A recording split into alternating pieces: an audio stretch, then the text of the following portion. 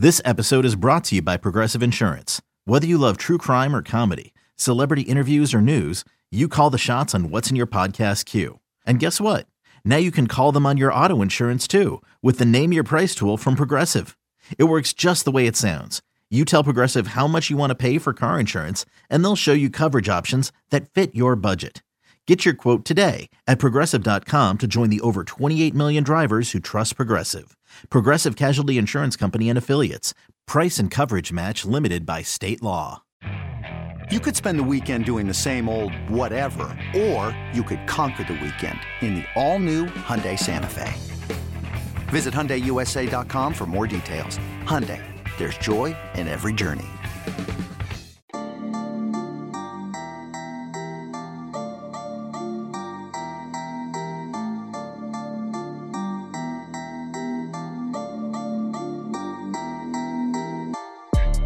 Today on the Illini Inquirer podcast, we preview Illinois football heading up to Ann Arbor to take on number 3 Michigan, one of just 4 undefeated teams left in the country.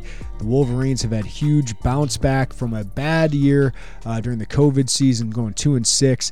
The last 2 years, they've gone 22-2. Of course, made the college football playoff last year, won the Big Ten, beat Ohio State. They're looking to repeat all of those things. Off to a 10-0 start, first time in a long time for Michigan since 2006 that they were started the season 10-0. So Michigan looking to do big things. They got a huge game next week against number 2 Ohio State that will determine the Big Ten East champion and, let's be honest, probably the Big Ten champion, and of course the college football playoff. But Illinois gets them next, and we'll see how Michigan responds. This is a trap game for them. But most importantly, Illinois has to play better football. Coming off back-to-back losses, of course, disappointing given that they control their own destiny in the Big Ten West to get to the Big Ten championship game. Their Big Ten championship hopes are still alive, but hanging by a thread. They need a lot of help. They need a Purdue loss. Might need some tiebreakers if they lose this game. But most importantly, Illinois needs to play better football. They need to play cleaner football. So they'll get their chance to shock the world, maybe kind of bounce back in a big way up at Michigan this weekend. And when you get some recruiting battles, a win over Michigan would certainly help their case on the recruiting trail as well. We'll dive into Illinois and their side of things. We'll dive into their latest commitment, getting Brandon Henderson to flip from Iowa State, 3-star offensive lineman out of East St. Louis. Joey Wagner going to talk all things Illini football with me. But before we do that, let's get some insight into Michigan. What's changed over the last 2 years with Jim Harbaugh? J.J. McCarthy, the Illinois native, how is he performing so far this year in his first year as a starter? And what makes that rushing attack and that defense so good? Alejandro Zuniga, who covers Michigan for the Michigan Insider, part of the 24/7 Sports crew, he joins us next on the Illini Inquirer podcast. When you need mealtime inspiration, it's worth shopping Kroger, where you'll find over 30,000 mouth-watering choices that excite your inner foodie. And no matter what tasty choice you make, you'll enjoy our everyday low prices, plus extra ways to save, like digital coupons worth over $600 each week. You can also save up to $1 off per gallon at the pump with fuel points. More savings and more inspiring flavors make shopping Kroger worth it every time. Kroger, fresh for everyone. Fuel restrictions apply. Now's the time to save 30% on wedding jewelry, only on BlueNile.com. Make sure your wedding ring is the one with your pick of diamond and lab-grown diamond bands, all hand-finished and graded for excellence. Or surprise her with something blue she'll love for life, like a stunning pair of sapphire earrings. Blue Nile's jewelry experts are available 24/7 to help, from fit questions to style advice. Right now, get up to 30% off at BlueNile.com. BlueNile.com. All right, let's get some insight into the undefeated Michigan Wolverines, one of just 4 FBS teams that are still undefeated. And he's Alejandro Zuniga from the Michigan Insider. Alejandro, thank you for joining us, man. Things going pretty well in Michigan. I want to start there because 2 years ago, after that pandemic season, Michigan goes 2-6. Jim Harbaugh takes a huge pay cut. And ever since then, Michigan's been dang good at football. So what's changed the last 2 years for Michigan? Well, we've actually been asking that question ourselves to a lot of players, a lot of coaches throughout the last couple of weeks, because it's sort of a chicken and egg situation, right? Everyone says that the culture has changed in the locker room, but of course the culture is going to seem a lot better when the team's winning, right? I think a big piece of it, quite honestly, is that after that disastrous 2020 season, there's really no other way to put it. There was a bit of an overhaul from a coaching perspective. Michigan got a lot younger from a coaching perspective. And one of the biggest things that changed was on the defensive side of the ball. One of the big knocks against Jim Harbaugh that Michigan fans have heard ad nauseum, and I'm sure Illinois fans have heard as well, was the inability to win the big games against the rivals, and the number one rival being Ohio State, of course. Michigan got rid of Don Brown, the former defensive coordinator, brought in Mike Macdonald, who overhauled the defense, brought in some concepts that could stop in Ohio State. And that's what happened last year.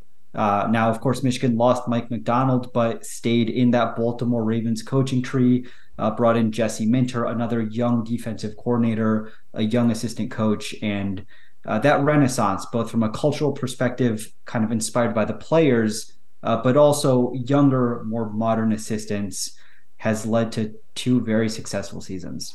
Yeah, absolutely. They are fantastic defensively, and everyone thought they might take a step back because when you lose Aiden Hutchinson, who's doing what he's doing, I saw the Bears last week, right? He's fantastic. And then to lose David Ojabo, who was fantastic last year. How have they maintained that standard on defense? Yeah, it's been sort of the theme from the beginning. Jim Harbaugh kind of brought it onto the defensive unit. He said, hey, this is going to be a no-name defense, a no-star defense. And, whether that was sort of like a self-imposed chip on their shoulders or not, it's lived up to that mantra. I don't think there's any one player you look at on this defense and you say they're playing at an Aiden Hutchinson, a David Ojabo, a Daxton Hill type level. Those are 3 top 50 NFL draft picks from last year. And, there's no one who's, up there as a first rounder, a top 5 NFL draft pick like an Aiden Hutchinson. But the unit, I think, has performed at that level, or in some ways even better. I think the one piece you look at, the first piece you look at, is that while Michigan did change defensive coordinators from Mike Macdonald to Jesse Minter, like I mentioned before, these are 2 folks who are coming from the Baltimore Ravens. That's their coaching tree. So this really was seen as a year 2 of the same defense, even though it's a different defensive coordinator. I think Michigan has done a very good job, whereas last year the strengths of the defense was the edge rushers. That's Aiden Hutchinson, David Ojabo. This year it's really the interior of the defensive line, starting with Mazi Smith, Chris Jenkins. They've really formed what Jim Harbaugh calls the run wall that has become the best rush defense in college football. You pair that then with an offense, a Michigan offense that can kill the clock, that limits the number of offensive series that opponents have. And all of a sudden you're getting into the second half and a team only has a couple possessions and it forces them to be one-dimensional. So like I said, it's not any one player that's really standing out. I think you look at Mazi Smith at the interior, your nose tackle, Mike Morris coming off the edge. But just everyone's really solid, and it's a second year of a scheme that's very difficult for opponents and difficult for opposing quarterbacks. I want to ask you about that because Illinois and Michigan both have gone through scheme changes, and I think they've gotten really modern. Both of them have kind of the same base personnel in that they got 5 defensive backs, 5 on the front, 2 linebackers. What does Minter like to do out of this defense? What's kind of their identity on that side of the ball? Yeah, that's exactly right. It's like they can bring out a lot of exotic blitzes. They can do a lot of things out of base looks that really look the same. So I think that's where you start. And when we've talked or we've listened to what opposing coaches have to say about the Michigan defense, the number one thing is we've got to stay out of 2nd and 3rd and long, because when we put ourselves in that situation, Jesse Minter's bringing guys from the secondary. He's dropping edges into areas where it might be the flat, it might be a crossing route. He's doing things that take away the first read of a quarterback. And if you don't have a quarterback who, well, 2 things. Number one, either pressure gets to the quarterback and forces a throwaway or forces a sack, or if you don't have a quarterback who's competent enough to withstand the pressure, scramble a little bit, maybe get to second or third reads, that makes it very difficult. So it all starts on first down. If you're running the ball on first down, this is a defense that's going to pretty frequently put you in second and third and long. And when you get into those situations, Jesse Minter is, he's very happy to blitz a linebacker. He's very happy to drop a D tackle sometimes even into coverage, because he knows that the pressure is going to get there. And in those couple of beats, a college quarterback has to make a decision of what to do. It's often not going to work out well for the offense. Illinois fans were hearing that, and alarm bells are going off because running on first down seems to be what Illinois does. So I'm guessing Barry Lunny's going to have to be a little bit different in what he does. Chase Brown's health is a big question. I get the idea that he's probably going to try and go. We don't know. We won't know until Saturday, most likely. But Illinois' passing attack, they got a quick passing attack, not as many downfield threats. So the matchup clearly favors Michigan, Alejandro, but it's going to be interesting to see a physical Illinois offensive line that hasn't played all that well the last couple of weeks, but we know they played well against Wisconsin. That kind of has some similarities to Michigan, not as good, obviously. But what are you intrigued about with that matchup? Michigan's great defense against Illinois' somewhat improved offense. Well, I'll tell you what, when I look back at this Michigan football season, Michigan has all the numbers of an outstanding defense. But I think back to the conversations I've had with beat writers like yourself from other programs, and what I heard from basically everyone, or a lot of people, is this is a first-year quarterback. It's a first-year offense. So in some ways, we've gotten to the 11th game of the Michigan football schedule, and I don't know how good the defense is. Like, they are very good. There's no question about that. But are they elite? I don't know.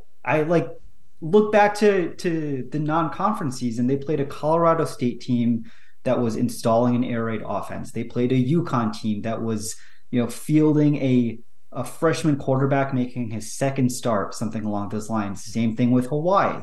Even the Nebraska game last week, it was a backup quarterback who got hurt halfway through the game. Then it was a third string quarterback. There have been very few fully formed, competent offenses that Michigan has faced this season. So that's kind of number one. Is I just want to see Illinois has a physical offense, a well-coached offense from everything I can gather.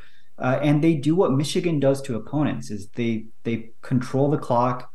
They punch you in the face with a very good, reliable running game. And that makes things uncomfortable for opponents. And Michigan has not faced that this season. Even Illinois has gotten better production offensively, but when Michigan played them, it was when they couldn't string together anything.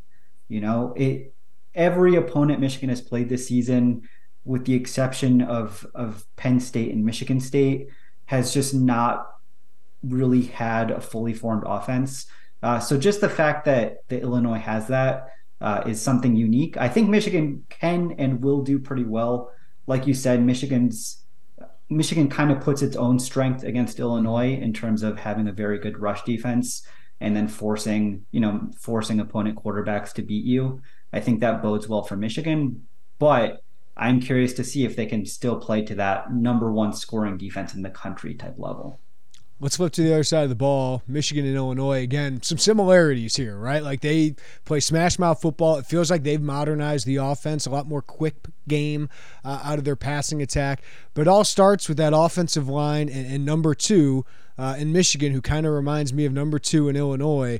The way Blake Corum runs, Chase Brown runs, I'm not surprised they have similar numbers this year. Of course, Corum with way more touchdowns. But tell me about what makes that rushing attack Corum, and I don't want Illinois fans to overlook Donovan Edwards, because I think he would run for 1,000+ yards on most teams right now. Yeah, it all starts with the offensive line, and that's probably the case for most very good rushing attacks. But it is especially true at Michigan. Michigan's offensive line won the Joe Moore Award last year as the nation's best. They, like Illinois, are semifinalists for it this year again. Michigan lost a couple pieces from that offensive line last year, but they plugged those very, very well. The big name that One of the unsung heroes of the offense is the center, Olu Oluwatimi. He was a Remington finalist last year at Virginia, transferred into Michigan for his final season of college ball. He's been fantastic, and he has allowed Michigan to do a lot of things even beyond what they were able to do last year, because he's physically dominant. He's very athletic. They can pull him. They can get him. They can move him around, I guess, and that can help the offense in a lot of different ways. But then you have, of course, Blake Corum. You have Donovan Edwards, two fantastic running backs who are a little bit different in what they bring to the table. Both of them can catch passes out of the backfield. Both of them are pretty good at running between the tackles and then also hitting home runs. Blake Corum, just the difference between last year and this year. He was already excellent last year. He added 10, 12 pounds of muscle. And, there were a lot of questions in the offseason about who was going to replace Hassan Haskins from last year, as who can go between the tackles, pick up short yardage. And Michigan even brought a linebacker onto the offensive side of the ball during spring practice to see if they could get a short yardage back out of him. Turns out they didn't need to. Turns out the answer is Blake Corum, and that's where he's impressed me the most. He has always been an aggressive cutter, fast, sees the field really well. If he gets an inch of space, can turn it into a mile. But the number of times a game where he plunges into a pile and then you see that pile moving 3, 4, 5 yards, impressive to me. It's got to be demoralizing as hell for an opposing defense, because he's turning what would be a 2-yard gain into 5 yards, and then it's 3rd and 1, and he's going to pick it up. And if he doesn't, they'll go for it on 4th down, and he'll pick it up then. So he's just such a well-rounded back. And then, like you mentioned, Michigan kind of offsets him with a Donovan Edwards, who shares some of those similar traits between the tackles and could also be starting at slot receiver, quite honestly. He is one of the better receivers on the Michigan football team, and played receiver for a good chunk of high school, could be doing that today. Yeah, he's fantastic. He could have a huge year if Blake Corum wasn't there. J.J. McCarthy, a lot of Illinois people know about him, from LaGrange Park, a 5-star prospect out of Illinois, really poised as a young prospect. So he gets the quarterback job. What have you seen from his development? Because he feels like, if we're talking about Michigan as a national title contender, I don't know if we've seen J.J. McCarthy have to go win a game. That's a credit to the rest of Michigan, right? It's not a shot at J.J. McCarthy. But boy, he's been really efficient in his first year as a starter. So what do you got on J.J. McCarthy? Yeah, I'd agree with what you just said. Look, J.J. McCarthy was not the starter coming into this season. If you followed Michigan closely, you know that throughout fall camp, Michigan had Cade McNamara, who started all 14 games last season. They had J.J. McCarthy, who was limited in the offseason because he had a shoulder issue. And, they went into fall camp battling for the starting job. They went into the season battling for the starting job. Cade McNamara started the first game of the season. JJ started the second. Jim Harbaugh decided, okay, JJ's the quarterback, and he's been it since then. He has all the tools of a 5-star prospect, because he was a 5-star prospect. But it's very interesting to look at the Michigan offense this year compared to last year and see how similar they are. Last year's offense was, hey, we're going to hand the ball off to Hassan Haskins, and he's going to run for 200 plus yards and 5 touchdowns against Ohio State, and you're not going to be able to stop him. This year's offense is, we're going to hand the ball off to Blake Corum. He's going to run for 170 yards at 5 yards a pop, and you're not going to be able to stop him. JJ hasn't had to do a whole lot. He adds an element to the offense in that he's mobile, and he has a much stronger arm than Cade McNamara. Michigan will sprinkle in some quarterback runs. They'll sprinkle in the threat of quarterback runs, and that opens things up for everyone else on the offense. There is no question about that. That being said, where you might think that a J.J. McCarthy might really open up the downfield passing game, that has not happened to a level that Michigan fans maybe expected. They don't take a whole lot of downfield shots every game. They don't have to. J.J. McCarthy will sometimes throw for just 15, 17 times a game because Michigan is so comfortable running the ball. As Michigan coaches say, if the opponent's not going to stop us, we're going to keep handing the ball off. And to this point, no opponent has stopped Michigan from handing the ball off and picking up 5 yards, 5 yards carry. That being said, there are still questions, especially with the deep ball. Is Michigan will sometimes go play action, try to hit a bomb down the field, and those haven't really happened. It's, the receivers aren't getting enough separation. It's JJ is maybe on the money, maybe a yard off, but he could put a little bit of air under the ball. That's just not in sync. And that's where, if you're a Michigan fan, you're thinking, maybe we need one or two of these against Ohio State. Yep. And certainly if you get to a college football playoff, we need to expand the offense a little bit more. It remains to be seen whether it's not there or if it's not there because Michigan hasn't had to show it yet. Well, Alejandro, I think Illinois, their defense, if we would have talked about this game 2 weeks ago, we would have thought, oh, maybe they can be the one that contains the run. I don't know if you ever stop Michigan's rushing attack, but force him, J.J. McCarthy, to go beat you. I think that is the key for Illinois. And, hey, he can. He's talented enough to do it. So what interests you on that matchup? Because Illinois defense has shown a couple flaws here recently. They've had some injuries. Getting Seth Coleman back, I think, would be big for them off the edge, and sounds like he'll be healthy. But that's got to be the game plan, right, is force McCarthy to beat you. But stopping Corum, stopping Edwards is easier said than done. Yeah, that is what interests me the most is honestly the wide receivers, and if they can get separation, and if Michigan, if Illinois can force Michigan to throw the ball more than they'd like to or more than they have, what happens? Yeah. Michigan hasn't had to do that a whole lot this year, and they haven't really had to do it against a defense with a secondary that's as solid as Illinois'. Michigan has faced a really poor Michigan State secondary. They threw the ball a good amount against a pretty bad Rutgers secondary. They've faced these opponents that try to make Michigan throw the ball, but also they know that their strengths aren't in the secondary. Illinois is a bit different in that regard, right? There's a lot of talent in the Illini secondary, and A, can the receivers get separation, and B, is that a reliable way for Michigan to move the ball? Michigan has been a bit more banged up on the offensive side of the ball recently. Donovan Edwards, we just talked about, he sat most of last game with, an unspecified injury.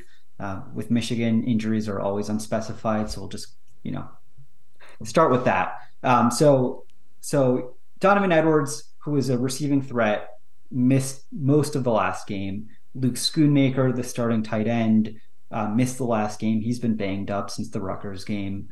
Roman Wilson, one of the better wide receivers, he came back last game, but he'd been banged up. So it's been, Michigan hasn't had the full complement of skill position players.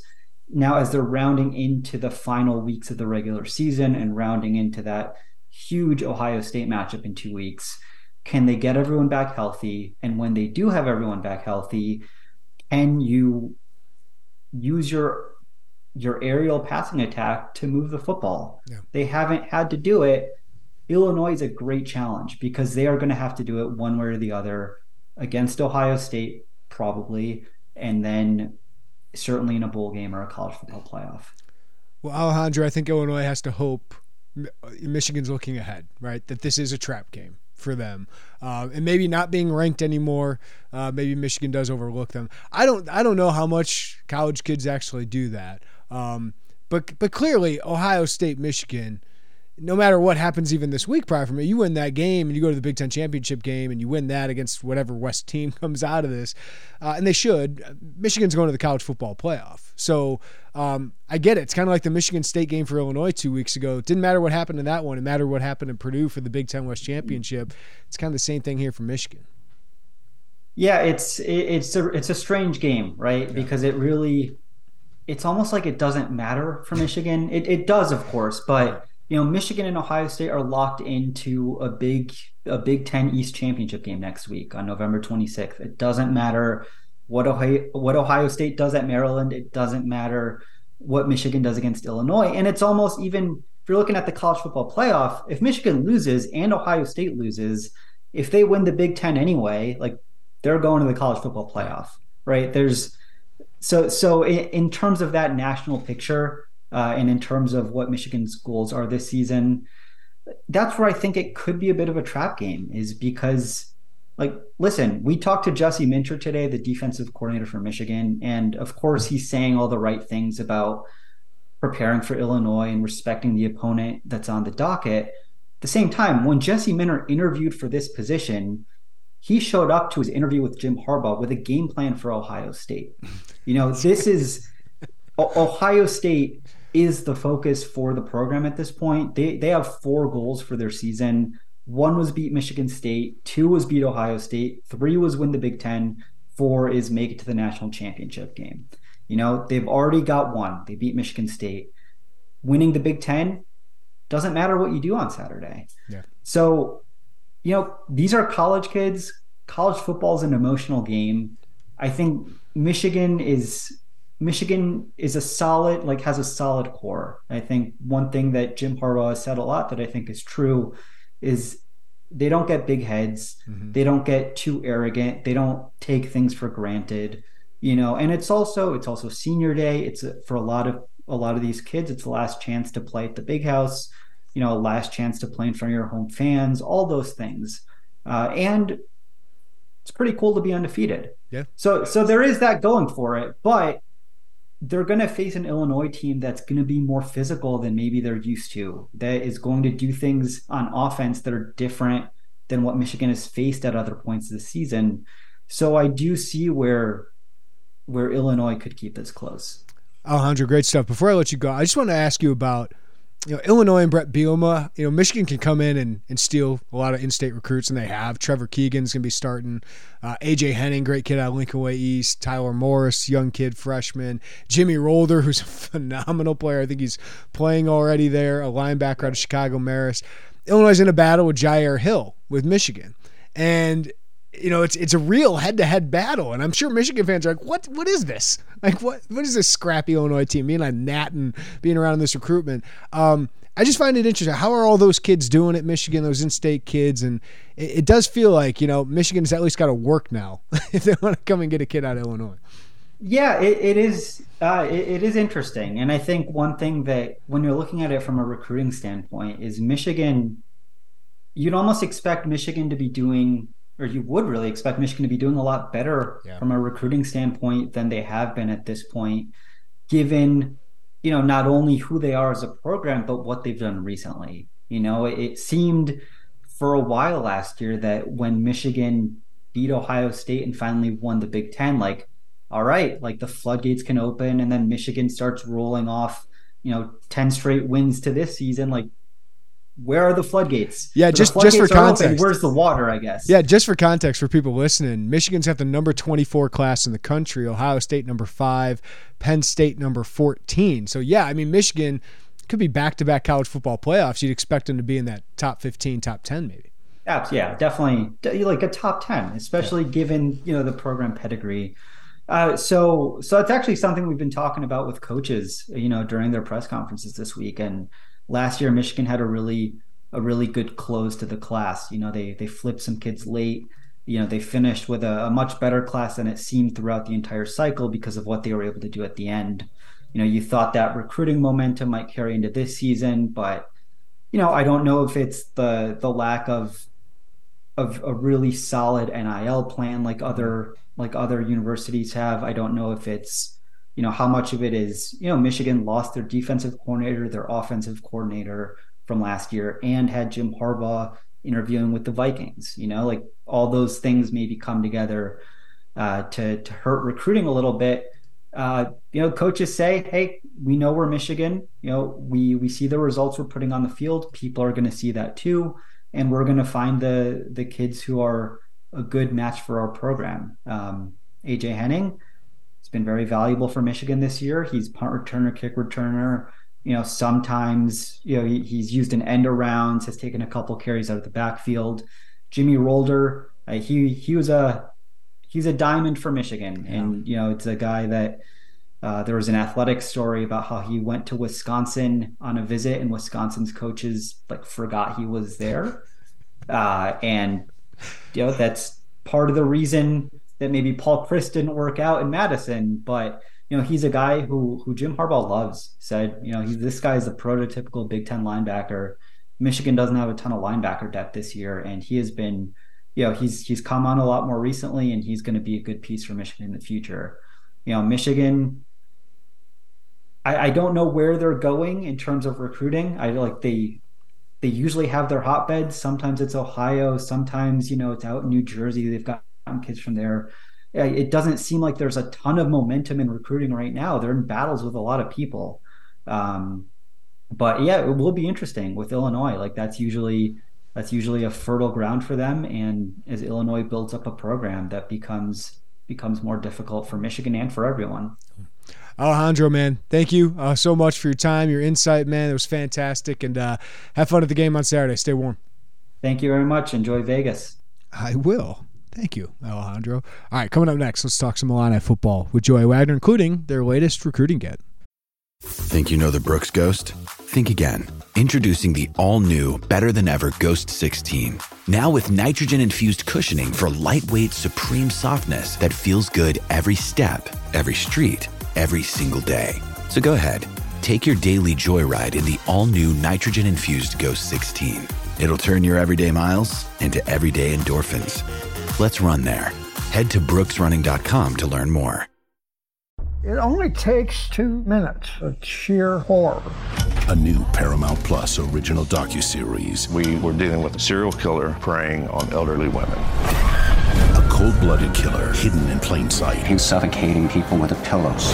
Leaving corpses all over Texas. How did it happen? I was responsible for her. The guilt is immeasurable. They covered it up.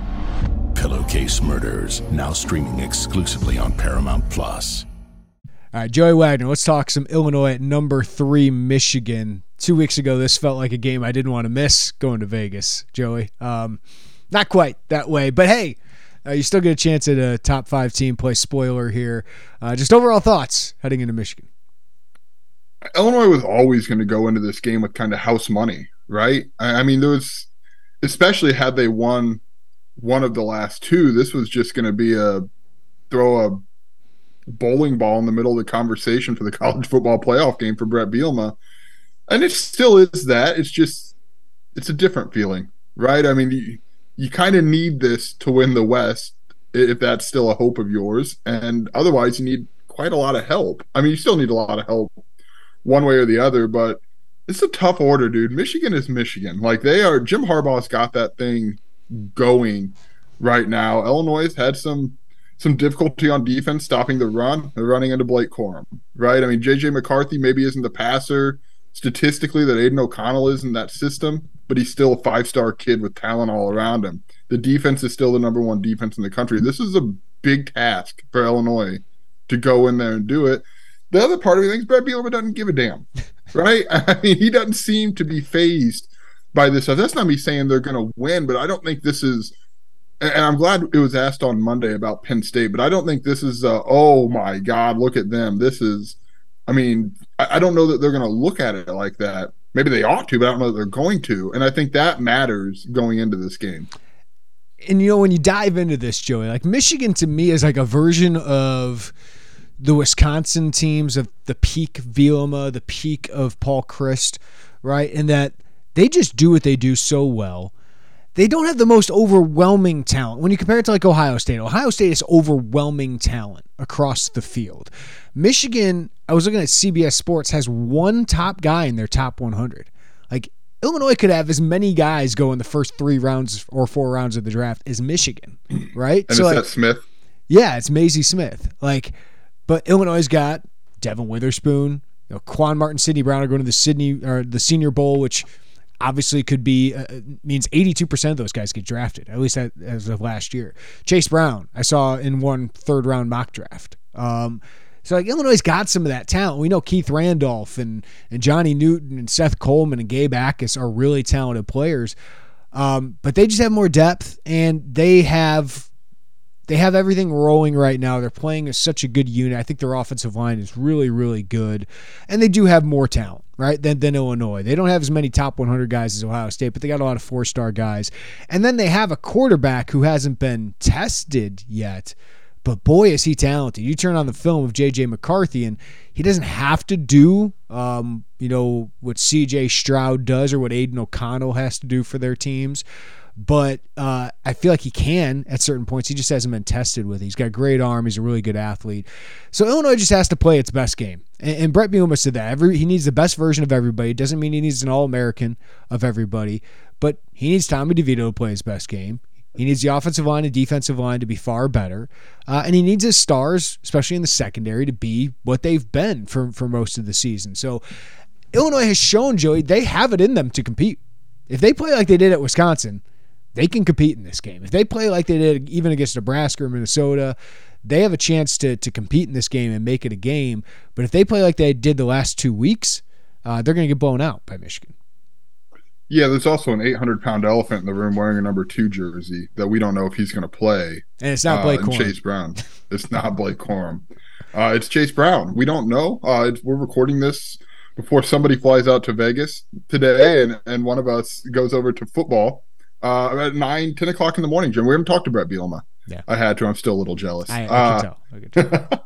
So we don't know. As of right now, when we're recording this, we don't know. Hopefully we'll get an update. It really doesn't behoove Brett Bielema to update us today, to be honest with you. Trending in the right direction. Do you expect that phrase again today? Probably.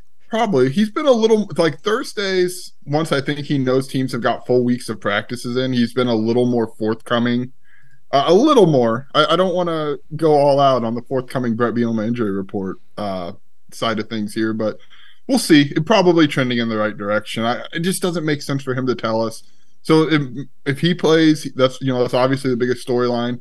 Can Josh McCray come back? What are you counting on from Josh McCray in week 11 of the season?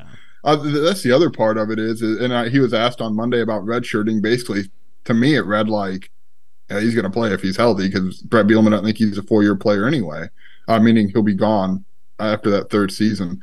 But if those two are out, the tall order just got a lot taller, didn't it? Because, that's a big miss there. Well, let me ask you, Joey, gut feel, does Chase Brown go? Watching him walk off the field on Saturday, he was limping. But he wasn't on crutches.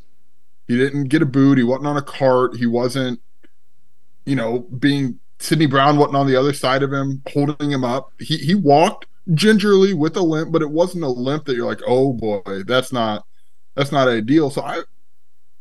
But that's a Saturday, right? Like, you don't know what the next day looks like. I think I could see it happening. I don't know that I'd be floored if he did. And I think this is a big game for Chase Brown too. And I think he relishes these opportunities. So I hate to say yes. I don't want to set the expectation that he will, but it's certainly watching him leave the field Saturday probably felt a lot better for people than watching him get help to the injury tent on Saturday. Yeah, I would think he travels, right? Like, 'cause even if it ends up being like an ankle sprain or something, the hit that scared me more was the one he took to his knee when he looked like he hyperextended it a little bit. He's banged up, obviously, at this point, but if he's 90% of Chase Brown and he's not going to put himself at risk, I think he'll go. I would imagine he travels, just to see if he can go on Saturday. But yeah, if he can't go and Josh McCray can't go, are you putting Jordan Anderson first game into Michigan? They've wanted to play him. It's hard to get a guy in this late in a season in such high pressure environments. So Reggie Love, Chase Hayden would have to be really good, but obviously that would be a huge blow to Illinois, and Tommy DeVito would have to play the game of his life if Chase Brown can't go, and Barry Lundy would have to call the game of his life against the number 1 team with Michigan. So, but either way, Joey, the offensive line has to play better. They got nominated for the Joe Moore Award, and it just felt like ill-timed because it just doesn't feel like, the first 8 weeks of the season, sure, they looked like one of the best units. Matt Millen told me before the Michigan State game, 3rd best offensive line in the Big Ten. They haven't played like it the last couple weeks, and some of that might be teams scheming up against Chase Brown. We've seen teams really blitz off the edge to kind of stop DeVito from keeping or to get Chase Brown on those stretch runs, but also you just haven't seen a lot of movement right up front. Like the line of scrimmage is not moving like it was against some of these other Big Ten West opponents during that 6-game win streak. They got to play better. They do. I asked Bart Miller about that yesterday, and he said the Michigan State game, there was like 14 mental errors by his offensive line. That's a lot. It's far, far, far, far too many. He said the Purdue game, you had to go back and look a little bit because it wasn't just like in the moment clear. And it was just a collection of Alex Palczewski didn't play a very good game. He had 4 penalties, some of which were costly. I think Brett Bielema mentioned the left side, Julian Pearl, Isaiah Adams. He likes what he's seeing out of those two on the left side, but it's just kind of ill-timed mistakes. Bart Miller said he didn't question the want to or the desire or the physicality. It just was kind of a bubbling of things there, where Michigan State, it was clear, like, okay, that was just mental errors. It's weird because that's just not what we've seen out of this group. Not even just the 6-game winning streak, basically all season, save for that goal line stand in Bloomington, Indiana. We've seen this group be an imposing, dominating at times group. And that's what's made these last 2 games a little surprising. And look, they're not getting much help, but the box is totally loaded, waiting for Chase Brown to run the ball. But when Brett Bielema talks about success on first down, getting those 4 yards to play ahead of the chains, that comes back a lot to the line because Chase Brown can get 4 yards with some help in front of him. So that's something that it's not an easier task going to Michigan either, by the way. That's a tough group for them to go against. So I'm really interested to see how or if they respond. Yeah, I'm glad you talked with Bart because some of this stuff is, harder for us to kind of break down, not being as football IQ as those guys. But they just simply have struggled to get a push. They've struggled to get to the second level, and defenses have changed things against them, right? Like they are gearing up for it. They don't respect Illinois stretching the field. But I thought Barry Lundy took some shots. The trick play to tip Ryman was a fantastic one. They got Casey Washington deep once, got Brian Hightower deep a couple times. Tommy DeVito is going to have to be really good, right? And I didn't think he played great against Purdue. I thought he played good enough to compete. But there were some decisions, whether it was in the zone reads, the RPO game. They really got to get that RPO game going and get the ball a little vertically with those guys on slants and just getting the ball downfield because they got to get people off of Chase Brown and give him a couple opportunities. Yeah, absolutely. And we saw, I don't think it's quite as loaded as it was last year, but it's starting to get pretty full down in that area. And you do have guys. We'll see Pat Bryant. We don't know his status. I'll ask Brett Bielema here in about an hour what his status is. It's another guy you need who at times this season, especially in that early stretch, those first 4 games, really did give you that vertical threat. I think you got to ride the connection of Brian Hightower and Tommy DeVito right now because that is working. There's a trust there. Brian Hightower is going up and getting it. He's moving chains. He's stretching the field, and you need that against a team they're cool if you throw it down the field because they don't know that you can get the separation to make it happen. And you need to show them you can, and that'll open up, and not just for Chase Brown, for Josh McCray, I think Reggie Love has shown some burst, so you got to put him in that conversation. But it comes back to being able to move it downfield a little bit. I like the trick play. I don't know that I love the recipient at the end of the pass, and I'm not trying to be rude to Tim Fryman, but he's not shown the most consistent hands this season. Downfield, right? I do like getting Tip open on some of these crosser routes. They had a really good play call, Joey, where Tip was in the backfield blocking, and then all of a sudden he sneaks out. Like those are the quick hitters, the kind of counters that Illinois needs to its run game that can get you in good situations in second and third down, right? They've really struggled with that. And Lundy brought it up. Like they ran 15 times on first down, they threw it 12. You think that was intentional to bring that up? Yes, because he does feel a little predictable at times. And that's something they work on. I know he's working on. So I think it's important for them to kind of keep mixing it up. But they got to be successful on those throws, too, because they weren't very successful on those throws on first down as well. The defense has a huge task as well. And it's a defense, Joey, that hasn't been as dominant, hasn't been as good. It's been kind of average the last 2 weeks.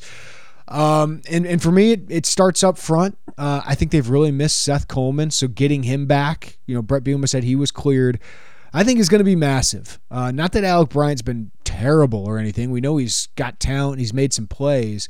But Seth is sneakily really good against the run. And then we know he makes game-changing plays. They're going to have to make game-changing plays. And Seth Coleman's been the starter of several interceptions this year, right, with his hits on quarterbacks and his pass rush. So I think getting him back is only going to help Johnny Newton, only going to help Keith Randolph. But, man, this offensive line's the best you probably played all season. Michigan State's actually was pretty good. But this is one of the best offensive lines you'll play all year, and you need that front to be as good as they have been all year. You do, and when Ryan Walters talks about complementary football, it's like 60% complementary football on the defensive side, right? That's what he's talking about, and that means getting the pressure up front that helps lead, to your point, to some of those interceptions we've seen Illinois come up with. I think Seth Coleman back that's a big deal. It's kind of a slow start to the year for him, but, man, he came on really, really strong. The Nebraska game, he changed the entire game, and Lincoln, with his hit on Casey Thompson, that one knocked him out and two led to an interception. I agree up there. I think you need, the nose guard position. We haven't been talking as much about that spot than we were early in the season. I think that's something else to watch. Jeremy, it all comes back to the back end to me. And not to get too far ahead of our conversation, but with Terrell Jennings out, with Taz Nicholson out, we don't know the status to this point of Tyler Strain. You're down to some combination of Xavier Scott, who has been for the better part of the season, Quan Martin's back up at nickel. Mm-hmm. Quan Martin, who is a really, really good nickel with corner background, or do you go to a Tyson Rooks? Do you go to an Elijah McCantos at the big house? That to me is the microscope position of this defense this week. You could probably get by with it against Northwestern, right? I don't know that really. But it's a microscope this week, and there's no reason for a team to throw to Devin Witherspoon again. There's no reason to throw to his side of the field again. I'm not trying to be dramatic or over the top about it. Why would you do that when you can attack a redshirt freshman at best or true freshman at worst, unless Quan Martin plays out there?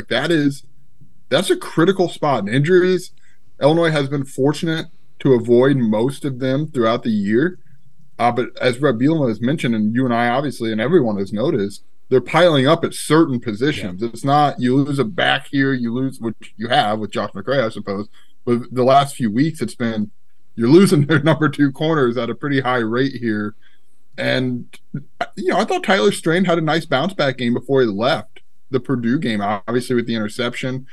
Xavier Scott was a true freshman thrown into that role. That's a tough, tall order against Purdue. So what's that look like? Can you get Strain back? If you get Strain back, I don't want to say you breathe easier. You're still a redshirt freshman who was your fourth cornerback, but it's sure it's a heck of a lot better just to have another person there who's played a football game. Yeah, and I do think it's helpful to get that experience for those guys, right? Tyler Strain had a rough performance against Michigan State. Now he had a bounce back, made a good play after giving up a touchdown. Xavier Scott got taken advantage of. I thought he competed. I thought that was good to see. Didn't seem like it was too much for him, but he got beat a couple times. Like Payne Durham is really good. He mossed him. But those guys getting that experience, I think, can really help. And getting Strain back, who had a nice interception last week, could be nice. Xavier Scott's got some of that experience now. But the key to the game, Joey, is to just contain Corum and Edwards. I mean, Donovan Edwards is really good. Blake Corum basically looks like Chase Brown. He's that kind of runner, Heisman candidate, right behind Brown in yards, number 4, I think, in the country, leads the country along with Mo Ibrahim in rushing touchdowns.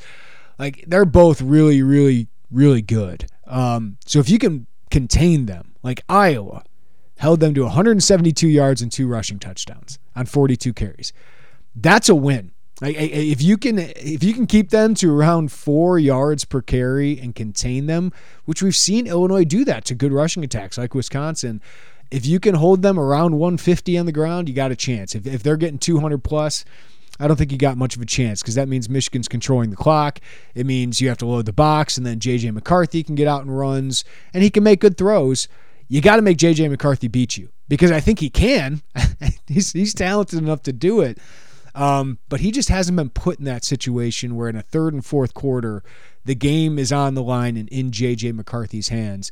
Illinois has to find a way to do that. That's a lot easier said than done, though. Yeah, I mean, that's a tough rushing attack to – we're literally talking contain at 172 yards. That's their worst performance on the ground this year. Yeah, that's – Last 4 games, Joey. 264 against Nebraska, 282 against Rutgers, 276 against Michigan State, 418 against Penn State. 418 rushing yards. That's absurd. Yeah. That's absurd. And you're right. I mean, for all the talk I just had about the corner, it's not if you got to make them throw to get to that point, and that means slowing down that running game. It's tough, dude, because Edwards would start on how many Big Ten teams? He's really good. Yeah, so all of them but Minnesota, Illinois, and Michigan, probably. And maybe Ohio State. Like, they're good. That's tough, dude. And to your point, yeah, that's for the defensive front. You know, these are big opportunities for your Keith Randolphs, your Johnny Newtons, your Calvin Averys of the world to go in there and kind of bounce back against this rushing attack and try to put out some more good film, right? I mean, but you also need your linebackers to fill, and the inside linebackers have been okay. Yeah, I don't want to say up and down because I don't know there's been any big ups, and there's not been that many far downs. They've just been okay, and I guess some points probably on us to. Is that just what this defense is built around, or is that just because of the linebackers? Does that make sense? Yeah, I think your linebackers. Is there a great talent there? I don't know. Tariq, I mean, I don't think we're talking about any of those guys as NFL players, right? Like, I don't know if there's a next level playmaker, and that was the discussion coming into the season: is can CJ Hart be that guy? He has not been that guy this year. Like Darkangelo feels like more than any is making some of these flash plays. But also, if you get a body on him, he can get blocked, right? So, yeah, I think Tariq Barnes is the most consistent. I think Darkangelo's shown the most flash plays, and I just don't think C.J. Hart, whether it's injury, whether it's that one game we overrated him a little bit, I'm not sure. But he just hasn't been the guy you hoped he would be this year. Not that he's been terrible. It's just, yeah, I think they're an okay group. I think they're probably not a top half group in the Big Ten at inside linebacker. Right. I guess I just don't know. Like, we know free safety is a position that or safeties in general in this defense that thrive, right? Like that's the defense is kind of built around that. Our linebacker is a defense built around linebackers needing to be anything more. I guess the answer would be probably not, because we saw during that 6-game stretch that they were just okay, and that was still a really, really good defense. I still think defense is still ranked in the top 5 in the country. Okay, yeah, I know what you're saying, Joey. I think if you have a great linebacker, he's making a lot of plays in this defense. Like I still think like if Jake Hansen was healthy last year, he's probably making a lot of plays in this defense. So yes, things are funneled towards the safety, right? I don't know, like outside linebackers, yeah, you're going to make plays because you're getting one-on-one battles, but you still got to be good to do that. You still got to be really good to be able to do that. So I don't think outside of free safety, if there's one position that's like a huge advantage playing in this defense, I still think you have to be really talented. Yeah. Any other thoughts on this matchup going into this game? I mean, it's as simple as they got to play their best game and play much better than they played, much cleaner than they have the last couple games. Yeah, that's a lot. I mean, cleaner. That's the best way to put it. That Purdue game was not like anything that we had seen from Illinois since Indiana this year. And in Indiana, I don't even recall it to be that egregious in terms of some of the flags that were thrown. Yeah. Maybe I'm misremembering it. But that was like, you could kind of feel you felt the tensions in that game. Like for the first time, we saw Illinois kind of show the moment. With be it the late hits, the unsportsmanlike, the whatever the case may be, you can take out the pass interference calls. I think you covered those to the ends of the earth, and they weren't good calls by and large somewhere. But man, we just don't see a lot of those unsportsmanlike penalties from Illinois. I saw a taunting type deal here and there. Yeah, you've seen that, but just the flat out Sidney Brown throwing his helmet down hockey style, ready to go. Look, I don't. I mean, it was. I think if both guys take their helmet off, let it happen, right? But like the Johnny Newton push out of bounds, you just don't see those things or some of those other penalties that just have been uncharacteristic. Yeah, I'm looking at their penalties. They haven't been good there this year.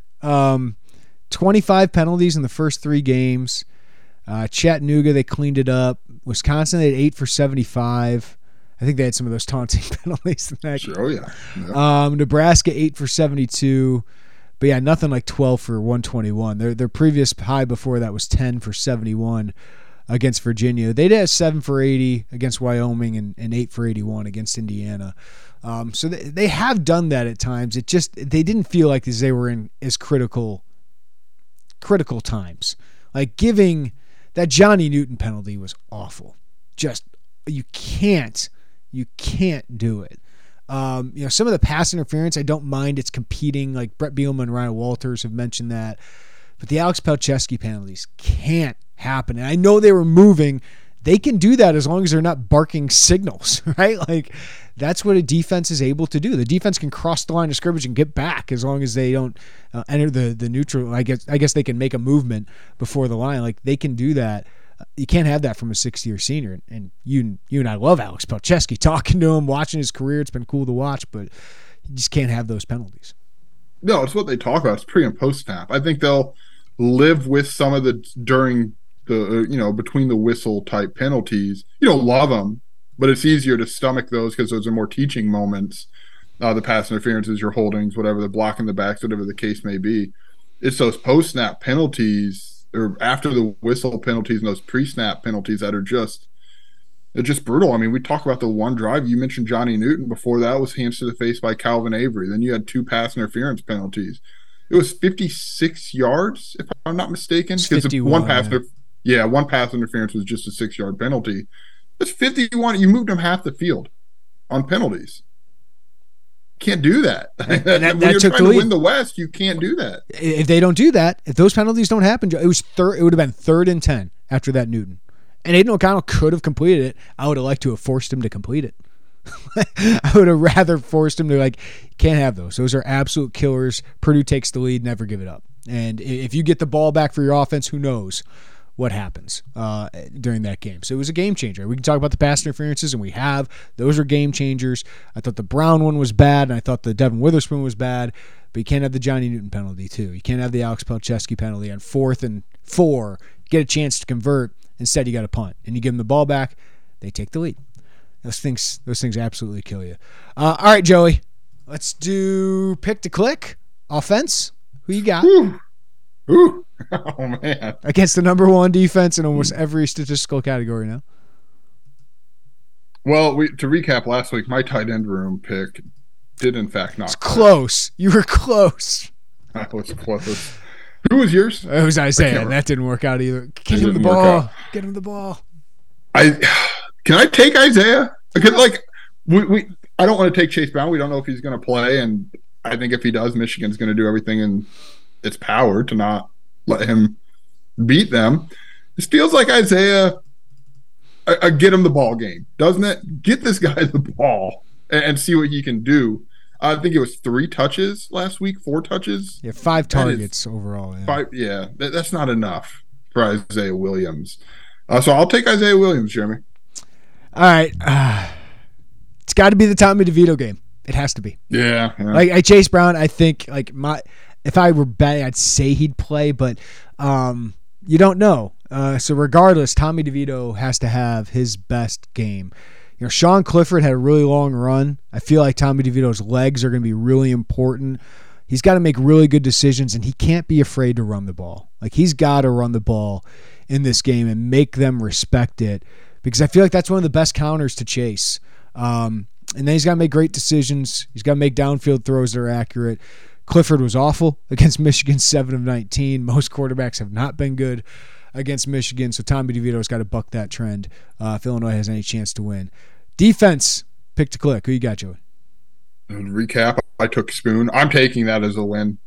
Last week, Devin Witherspoon. Sure. Yeah. Who'd you take? Who did I take? I got to start remembering these. Yeah, I don't remember any of them. I usually hope you do. Who did I take last week? Did I take Akis? I think I took Akis because Coleman was out. That would add up. Yeah. Yeah. Part of me wants to take one of the safeties, but I don't know that they're going to have to throw it enough. They got a good tight end. Tight ends have been hurting Illinois. They haven't been hurting Illinois mostly against Sidney Brown, though. Sidney Brown's actually defended them really well. I think I'm going to step on your feet here. and take the Seth Coleman show us why they missed you game. Go for it. Like Seth Coleman. I'm going to go with the Johnny Newton needs to play like the Big Ten Defensive Player of the Year game. All right. Because that was probably his worst performance of the year, and that's all relative because he still made a couple big plays. But there were a couple plays. He just didn't play up to the Johnny Newton we've seen earlier. Against Michigan's offensive line, their center is great, the Virginia transfer. Ryan Hayes, their offensive tackle, is going to be drafted pretty high. But Johnny Newton against some of those guards needs to take advantage because if there's, I guess, a weak point of their offensive line, it's their guards are solid. So I'm going to go with Johnny Newton. We're going with some stars here, but the stars need to shine against Michigan. What's your prediction, Joe? I mean, Michigan's going to win, I think. Yeah. So I'll take 31-13. I don't know if you've seen mine in the system because we all insert our predictions. I had 30-13. Oh man, look at that! I think Illinois will compete. I think they'll compete for the first half, maybe into the Feels third like quarter. A couple fourth quarter scores, which is something Michigan has shown its ability to do. They wear on you. They wear that offensive line, that running attack. They wear on you, and as long as J.J. McCarthy doesn't make mistakes, I think Michigan's a better team. I mean, they're one of the 4 undefeated teams in the country. They haven't played many people, though. So that's what gives you pause. But Penn State, who I do think is a better team than Illinois at this point. But I think it'd be a great matchup, Penn State and Illinois. I think they got crushed, right, by Michigan because they had turnovers. They had a couple big plays, but they just couldn't stop Michigan's rushing attack. So I think Illinois is one of Michigan's better tests, but they're just getting Illinois at a good time. Like Illinois is banged up. Chase Brown, how good will he be if he does play? They've had other injuries, corner you've mentioned, and I just wonder about their confidence. But it does feel like Illinois, they play better when they are the hunter. Like they did not play well when they had the target on their backs. And that's a team, that's a program that just hasn't dealt with that. We saw that with Illinois basketball a couple years ago. But when Illinois would lose early in the season, the basketball team, they seemed to play better when they were the hunter again. And I feel like this team's going to be the same. So I think you'll get a better effort. I don't think this will be, maybe I'll say this and jinx them, I don't know if they're going to get embarrassed on Saturday. I just think Michigan's a better team and will wear on them in the second half. 1 to 10, what kind of Penn State vibes from last year are you getting? I had none of that vibe going into that game. I did not think it was going to be pretty. Well, looking back, like in retrospect, I think Michigan's a better team than Penn State. I do too. I would say like 2.5. Yeah. Because to answer your question, I think it could happen. I still think there's a chance it could happen. I just think Michigan's a better team than that Penn State team was. Sean Clifford is J.J. McCarthy is a more talented guy. I think their rushing attack is better. I think their offensive line is better. Michigan's defense, I still think has to prove it against a team like Ohio State, but they're just so solid all around. I think they're better coached. I think Michigan's got a better coaching staff than Penn State did last year. So yeah, I'd say like 3. I think like Brett Bielema, the way he has these guys, I think you give him that 2 to 3 out of 10 range because you think they're going to come in feisty and shit and maybe try to ruin the college football playoff for Michigan. Yeah. You still got a lot to play for. I mean, you still got potential 9-win season. If Purdue slips up, right? Do you have a chance? Like if you go and win this game? And let's be honest. This would be one of the most memorable games in Illinois history. If Illinois goes and wins at Michigan, spoils their college football playoff, and for Michigan, their college kids, this game doesn't matter to them. To be undefeated, it does, but Michigan can still win the Big Ten East. They can still go to the college football playoff if they don't win this game. This game is kind of like Illinois-Michigan State from Illinois' perspective, because yes, it matters. Like you can guarantee a spot. Like you can go lose to Ohio State and still get into the college football playoff potentially for Michigan. But Ohio State matters. Like that's the game that matters the most. And this is the week before against a wounded team. So those are all your narratives. Have we come full circle on Illinois with suddenly being trapped by Michigan State, and now Illinois is now trapping Michigan? Has the trap game made its way all the way around the circle and back to the standard as we've known it for the last 20 years? I always poo-poo these things. I can't poo-poo these things when they're college athletes. Like, you're just human, right? Like, Illinois knew that Michigan State was weaker. They weren't a great team. They had all these guys that were out suspended. And Michigan State came in, rallied around the troops, right? Like, they kind of circled the wagons, do all these cliches, and they played good. Like, on the road. They kind of got away from everything, played well on the road. I think that can help Illinois, but at the end of the day, you still got to play good football, right? So, like, you can have all these mental distractions. You still have to play good football, and that's most important for Illinois. So, yeah, I think these things do have an impact. Like, these mental things have an impact. Like, they wouldn't have sports psychologists if it didn't, right? And coaches wouldn't have to address these things if it didn't. But at the end of the day, Michigan's a more talented, more just better team right now. So Illinois really has to tap into those things and then play well on top of it. Yeah, I think the talent, and I think the banged up nature of Illinois kind of negates in part some of that, the impact of those storylines. Yeah, 2.5 or 3 feels right. Like, Brett Bielema is going to have these dudes ready to rock at Michigan. Is it going to matter? I don't know. Michigan's really freaking good. Probably not. Yeah. Probably not, right? It might be one of those, and I've said this before a lot, it might be one of those, hey, get to ABC now type games in the middle of the third quarter. This feisty bunch of Illinois football team is fighting with Michigan. It might be fun for a while, but Michigan's Michigan. And if Illinois can do it, you're right. That'd be a massive win for them and salvage a lot. Because it's funny, real quick, all these, what can the Big Ten West look like? Every one of them, for the most part, comes with, okay, so let's assume Illinois loses to Michigan, and then what?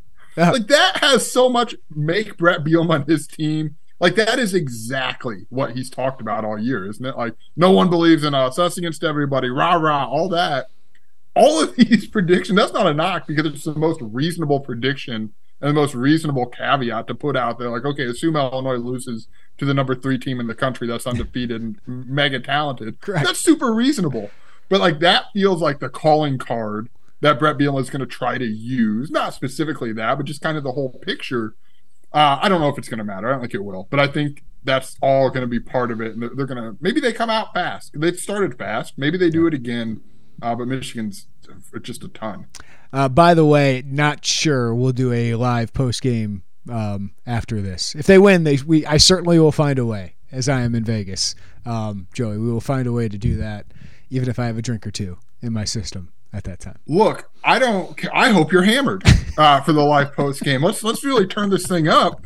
But if you are, there are no coward outs here. Camera on. I want to see stadium swim. I want to see the party here. We got to bring Brett Barron's in on this. Messed up hair, all of it. Oh, Brett Barron's hair is going to be messed up. This poor guy. I hope he doesn't listen to this. It's going to be messed up from the second he's wheels down in Vegas. Yeah. The second. He's going to do it on purpose, probably.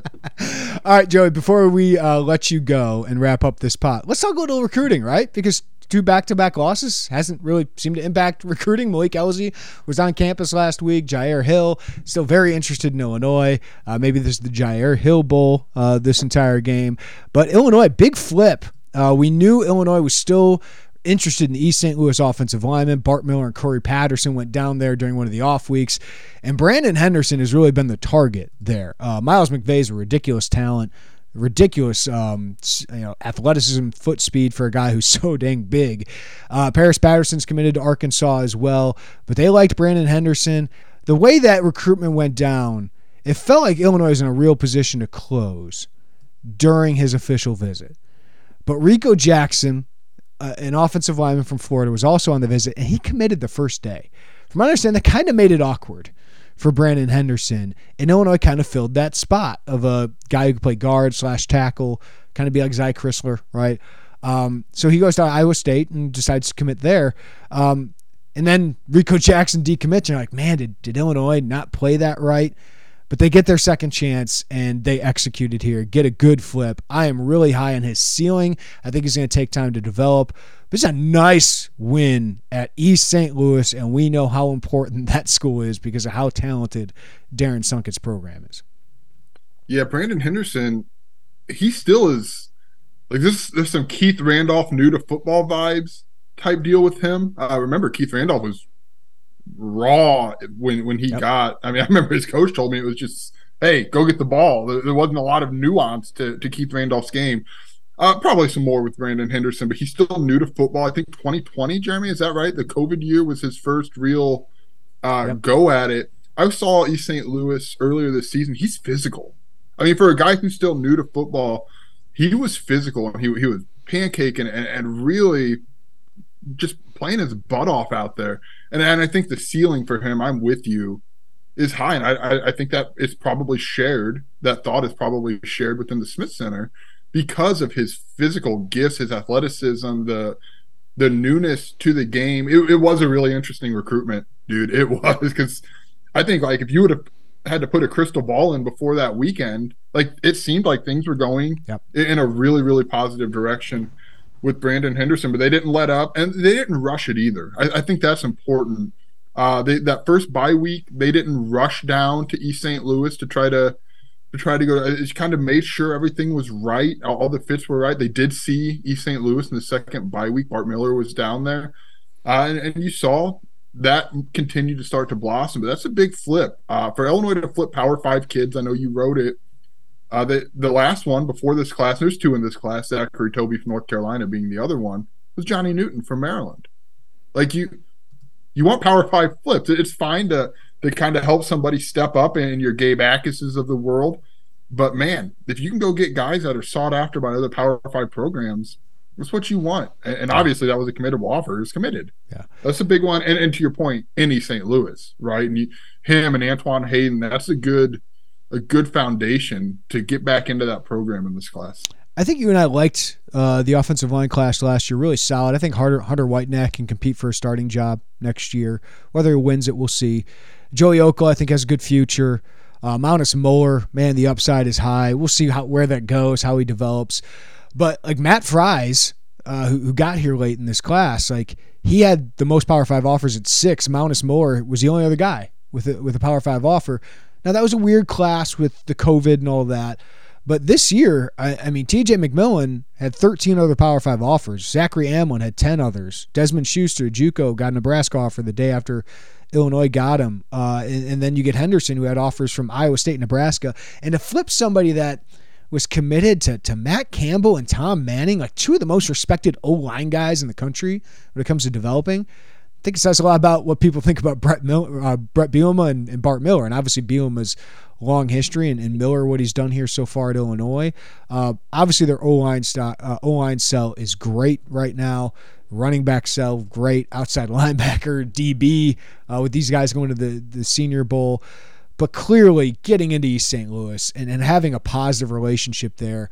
What Andy Boone, Corey Patterson, of course, Corey knows, sunk it really well. It's a good relationship. To have those guys get Antoine Hayden early, I think is paying dividends, because Antoine was working Brandon a lot here. And then we know East St. Louis has a lot of good talent in the upcoming classes. Leontre Bradford, a 24 DB. They love Sale Reyes, the 2025 DB. So to get into that school and have a positive relationship now, Joey, hopefully pays dividends, because they're going to continue to produce Power 5 talent year after year. Yeah, you want to have those relationships and have it not be a strained one. And frankly, it had been strained, right? I don't know that we need direct quotes to watch how those recruitments have played out to know that that's been a strained relationship. Reyes, man, I wanted to bring this up because he is the brother of your guy, Jeremy. His older brother is Antonio Johnson. It's been very clear to everybody how much you liked Antonio Johnson as a prospect. And Jair Hill gives me those vibes, but man, Antonio Johnson, I watched him as a sophomore at an Under Armour camp, and he was dominating guys 2 years older than him, just long, athletic. So yes, I liked him. I did not know he'd be an All-American first-round draft pick, but Jair Hill gives me some of those vibes. But I digress. Go back to salaries. But yes, you want to be in those conversations. You want to have your presence felt, and you want to have your presence felt for a team that it's a power. Like, it is a powerhouse. It plays a national schedule. It is in the state semifinals right now. I think it's hard-pressed for you and I to think they're not going to be playing at Champaign in a week. in the state championship game in Class 6A. Clemont is good. Well, that'd be a heck of a game this weekend. But yes, I would imagine East St. Louis would be there talent-wise, right? And by the way, that's not new, right? East St. Louis plays in a lot of those games. You want to have that presence. You want to have your presence there, and maybe to a degree in the Metro East. But look, we also have to acknowledge East St. Louis is frequented by every college known to man. I mean, they get in there, and that's a very busy school in terms of recruitments, and Missouri is competition there. But you want to have your hat in the ring. Like you've got to have your. There's no way you can like you've got to have it. You've got to be a player in some degree at East St. Louis. I want to bring this up because like East St. Louis is key, but like some of these other schools they've gotten in on, right? They got James Krutz from Loyola Academy. Mm-hmm. They'd struggled at Loyola Academy, and they took a chance on him when no other Power 5 schools would. JCA. You get Malachi Hood and Jordan Anderson. That's back to being a powerhouse. Like I grew up in that area. JCA is an absolute powerhouse. Chicago Catholic League, Brother Rice, they get Henry Boyer. St. Rita, they get Pat Farrell, right? Like they are getting into some of these schools. Mount Carmel with Kanena Odaluga. I talked to Jordan Lynch, who I covered at NIU, former Heisman finalist, loves what Illinois is doing. Has a good relationship with Kevin Kane from their NIU days, and thinks they're doing a really good job. That's permeated throughout the last 2 years. So 7 in-state guys in this class. They're hoping to get Malik Elzy and Jair Hill to make it 9. By the way, Malik Elzy at Simeon. Yes, Simeon, right? Like that's a school you got to be involved with. Yeah, so like all this effort is paying off. Now you want to see it pay off for more of the top 10 prospects? We'll find out in the next 2 months, right? Because Malik Elzy going to announce in January, going to sign with somebody in December, just visit Illinois. Illinois got the best relationship. Some Tennessee, Oregon, some others are involved there. I like where Illinois sits there. And Jair Hill, I can't read him. He does a great job of that. But the fact that Illinois and Michigan are in a battle down to the wire and that he hasn't committed to Michigan despite everything Michigan's got going for it, I think that's a great sign for Illinois football moving forward, is what they're doing in state. It matters, and it's paying off. Yeah, that's exactly right, Jeremy. And we knew Bret Bielema. Bret Bielema did not hide the fact that this was going to be a priority for him. But I think it's kind of been like a layered development, right? Like that first one, they came in like crazy, and it was call everybody, let them know who you are, to establish some sort of one-to-one connection. And then it was you got to slowly work your way up the ladder. Winning on the field helps you climb that ladder in some capacity, maybe faster than you would if you were 4-7 right now going into Michigan. So it's all part of like a layered thing. Some of it takes patience, some of it won't, right? Like there's not a cookie cutter way to approach every prospect, and not everyone operates on the same timeline. I did want to bring up, we listened to Bret Bielema's radio show last night, Jeremy. Pat Ryan needs to get a lot of credit for what the relationships he either helps maintain or helps cultivate, however you want to look at it. Bret Bielema said Pat Ryan, the director of Illinois high school personnel, former Metamora coach, very, very highly thought of in the state of Illinois, called every playoff eligible team when the playoffs started. That is outreach, right? Like even though you feel like you're still continuing to further some of those relationships, you've got to be consistent in the outreach. And I think that's what you're seeing as Bret Bielema now nears his 2-year anniversary at Illinois. Yeah, we just got an email. I believe I can share this. If not, I'll edit it out. But today's media availability of Bret Bielema was canceled. Coach Bielema is going through a difficult personal matter. Early this morning, he received a call that his mother had passed. Please be respectful of his family's privacy at this time. So I got a message early this morning that had happened. So condolences to Bret Bielema and his family. I know, Joey, you caught up with his mother at some point. Just seemed like a really beautiful person. And obviously, Bret, one of the reasons this job was so good is because he was so close to his parents. So condolences to Bret Bielema and his family. It's got to be difficult. Yeah, it's really hard to hear. I saw they came to see him when he did his tailgate thing in the Quad Cities. Just beamed with pride seeing Bret back at home and in that setting. That's a tough one to hear. Our condolences are with Bret. That's hard, man. That's really hard. I know he had talked about making trips to Prophetstown and the farm to see the family just over the course of being hired here. So yeah, that's a tough one. Yeah. All right, that'll do it for us. Joey Wagner, thank you, buddy. Thanks, man. Yeah, tough news for Illinois as Brett Bielema's mother, Maryland, passed away. Brett Bielema got the news on Monday morning. So condolences to their family. Obviously a rough time, anybody who's gone through these things, and most of us have. So condolences to Brett Bielema. We don't know, and probably not time to ask yet whether he will be on the sidelines. I would imagine he will be, but we'll find all of that out later when Illinois wants to provide that. So thoughts and prayers with the Bielema family at this time. All right, thank you for listening to the Illini Inquirer podcast. Give us a follow, rating, review wherever you get your podcast. Check us out on YouTube as well, and check Illini Inquirer for the latest updates on everything Illinois. I will talk to you from Vegas as Derek Piper and I are boarding a flight very shortly. Enjoy your weekend. We will talk to you soon live from Vegas right here on the Illini Inquirer podcast. Bye, everybody.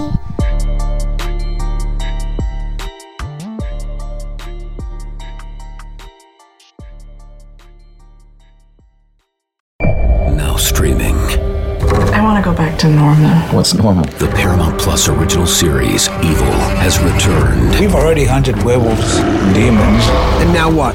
A baby Antichrist? Okie dokie. Prepare yourself. You will not beat us. For the end. I have visions of hell. Make it stop. Make it shut up. You're not gonna survive this. Evil, the final season. Now streaming only on Paramount Plus.